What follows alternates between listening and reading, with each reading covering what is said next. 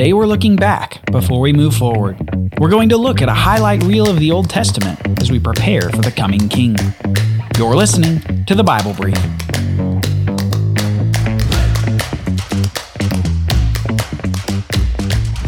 Since we can't go through the whole Old Testament in 10 to 15 minutes, we're going to focus on the narrative themes that the story highlights that will launch us into the New Testament. These are the themes that we'll focus on today. First, God's dominion and sovereignty. Second, the temple, priests, and sacrifices.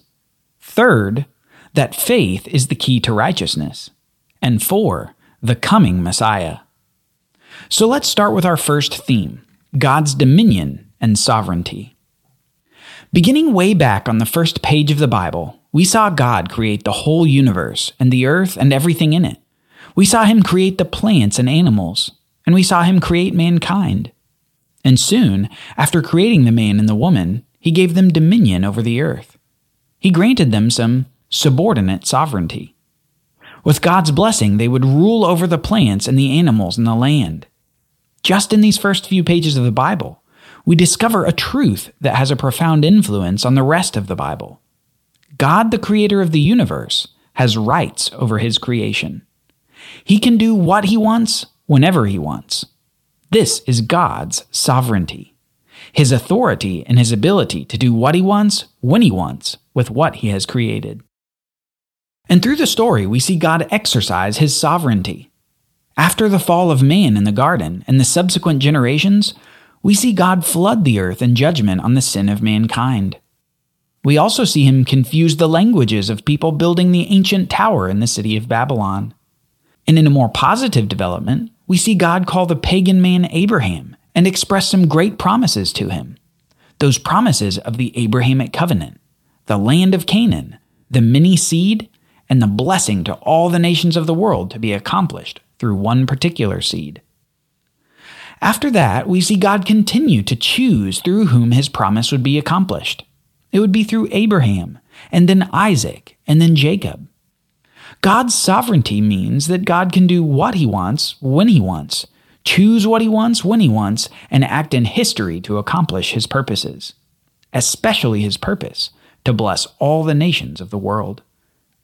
We get an even closer view of God's sovereignty as he expresses his rule of the nation of Israel.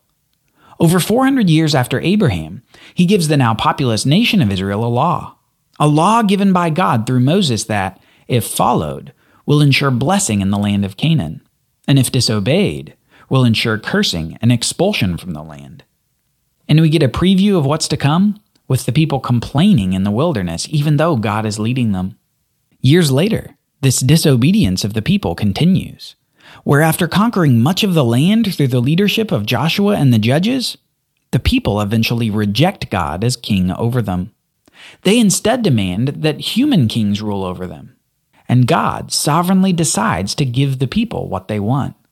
God again grants subordinate sovereignty to the kings of Israel, and eventually grants more promises to the King David, the man after God's own heart. God promises to David a throne, a dynasty, and an everlasting kingdom, a promise that will be realized through the future seed of David who follows God in righteousness. And yet, by the end of the period of the kings in the divided kingdom, we've seen the failure of the human kings of Israel, and David's seed had not yet come. The people demanded that human kings be given sovereignty, and God gave them their request, a request that ultimately ends in disobedience to the law and expulsion from the land. Yet, lest the nations think that Israel was exiled from the land because of the weakness of God, God vindicates his power and his sovereignty by showing the kings of Babylon and Persia that God indeed has dominion and sovereignty over all things and over all other rulers. Nebuchadnezzar, the king of Babylon, says this about God: his kingdom is an everlasting kingdom, and his dominion endures from generation to generation. God doesn't want us to miss, through the whole Old Testament, that despite the disobedience and misuse of subordinate sovereignty by humans and human rulers, God still retains total sovereignty over all things. He can choose to do what he wants, whenever he wants, over his creation. The second theme we should explore is part of the law that God gave the nation in the wilderness. We're calling this theme the temple, the sacrifices, and the priests. If you remember, God had told the Israelites to build a tent for God in the wilderness, the place where God would make his presence known on the earth. It was a tent called the tabernacle that would be the center of worship for the people as they followed God in the wilderness and later in the land of Canaan. This was the place specifically designed to remind people of the Garden of Eden, showing that God was the way back to the garden. And remember, as part of worship in this tent, the nation was commanded to do ritual sacrifices throughout the year. They were especially to do sacrifices for an atonement covering for their sins, where the death of an animal would be a substitute for their own death, death being the penalty for sin announced way back in the Garden of Eden. The animal would die, and its blood would cover over the sins of the people so that God would pass over them in judgment for their sins. But remember, this covering was only for sins committed since they last made a sacrifice. They had to make these sacrifices over and over to continue covering their continual sins. This sacrificial system that God gave the nation allowed them to draw near to God in relationship and to maintain their end of the covenant that God made with them at Mount Sinai. They were to follow the law, and God would bless them in their obedience. And there's one thing to note here. Remember, the ones who actually performed the sacrifices had to be from a particular tribe in Israel. Remember those 12 tribes that descended from the 12 sons of Jacob? Well, the tribe of Levi was the tribe responsible for all these sacrificial functions at the tabernacle, and later in the temple built by Solomon in Jerusalem. This temple and sacrifices and priests, these were central to the religious life and to the covenant-keeping function of the nation of Israel. Much of the narrative centers around either disobedience or obedience to these laws. Perhaps the greatest example of this is the destruction of the temple with the expulsion of the people from the land of Canaan. They had forgotten the law, and in doing so, God removed the temple, the sacrifices, and the priestly duties. Fellowship through these functions was destroyed through disobedience. This leads to our third theme for this episode. Faith is the key to righteousness. Once humanity fell into corruption in the Garden of Eden, we gained an inclination to sin. Over and over again throughout the Bible, we see this inclination to sin turn into actual acts of sin. We saw deceit and murder and violence and many, many other things. And no one in the story so far is immune from this corruption caused by sin. Everyone is sinful. And this is the main problem of the Bible. How can sinful humans approach a sinless and holy God? How can we have a close fellowship with our Creator as we consistently sin against Him? Well, we find the answer in Genesis 15, verse 6. In the story of Abraham, we find this statement that Abraham believed God, and God counted it to him as righteousness. Somehow, in exchange for Abraham's faith in God, God himself granted his perfect righteousness to Abraham. It turns out that when you're irreparably weak, the best thing you can do is stand behind the strong. Then, the strong will be your strength. This is what Abraham did. He trusted in God, and God gave him righteousness. Another stark example of this is later with King David. Remember, he had egregiously sinned against God and his law through coveting, adultery, and murder. But David eventually pleads to God with these words. He says, "Have mercy on me, O God, according to your steadfast love. According to your abundant mercy, blot out my transgressions. Wash me thoroughly from my iniquity, and cleanse me from my sin." David has a faithful response to his own sin. Upon finally coming to terms with his sin, he asks God to blot it out.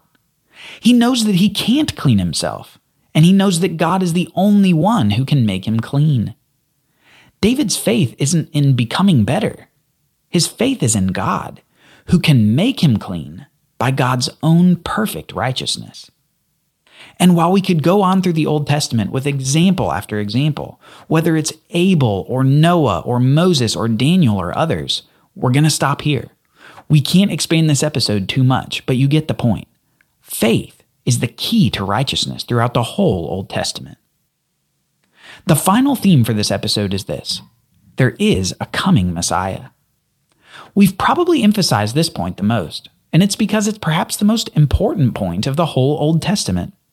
In some ways, you could think about the Old Testament as just containing three elements: the problem of sin, the results of sin, and the promise of God. And this theme of the coming Messiah is the absolute center of that third element, the promise of God. Ever since the cursing of the serpent, way back in the Garden of Eden, we've been waiting for this seed, who we first find out will be the seed of Eve, who will crush the head of the serpent. This seed will defeat evil once and for all. Later, this seed gets more definition as the seed of Abraham, who will defeat his enemies and bless all the nations of the world. And as if to put an exclamation point on the promise of this coming one, we learn that he will also be the seed of David, who will rule over the everlasting kingdom on David's throne. Genealogically, we know that this man will be a descendant of Adam and Eve, Abraham and David. Descriptively, we know that he will defeat his enemies, bless the world, and rule over an everlasting kingdom. There is, however, one other quality that we know about this coming one. Somehow, he will be God. He will be called God with us, mighty God and the Prince of Peace. And yet, he will also be the servant of the Lord, who accomplishes righteousness through his own suffering. By the end of the Old Testament, the expectation of this Messiah is brimming. The Messiah who will be sovereign as God is sovereign. The Messiah who will solve the never-ending sacrifices in the temple. The Messiah who will make righteousness available to the nations through faith. The Messiah who is coming soon. God is about to do the great reversal of human history. He's going to make a virgin bear a child.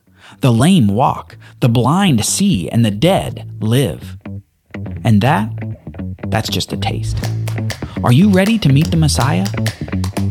Thanks for listening to The Bible Brief. Now, you often hear us ask at the end of these episodes for you to share this show with a friend. And we'd love it if you would. We consider you part of our team to help grow this show so that others can know the life-changing story and message of the Bible. Will you tell a friend today? Copyright Bible Literacy Foundation 2022.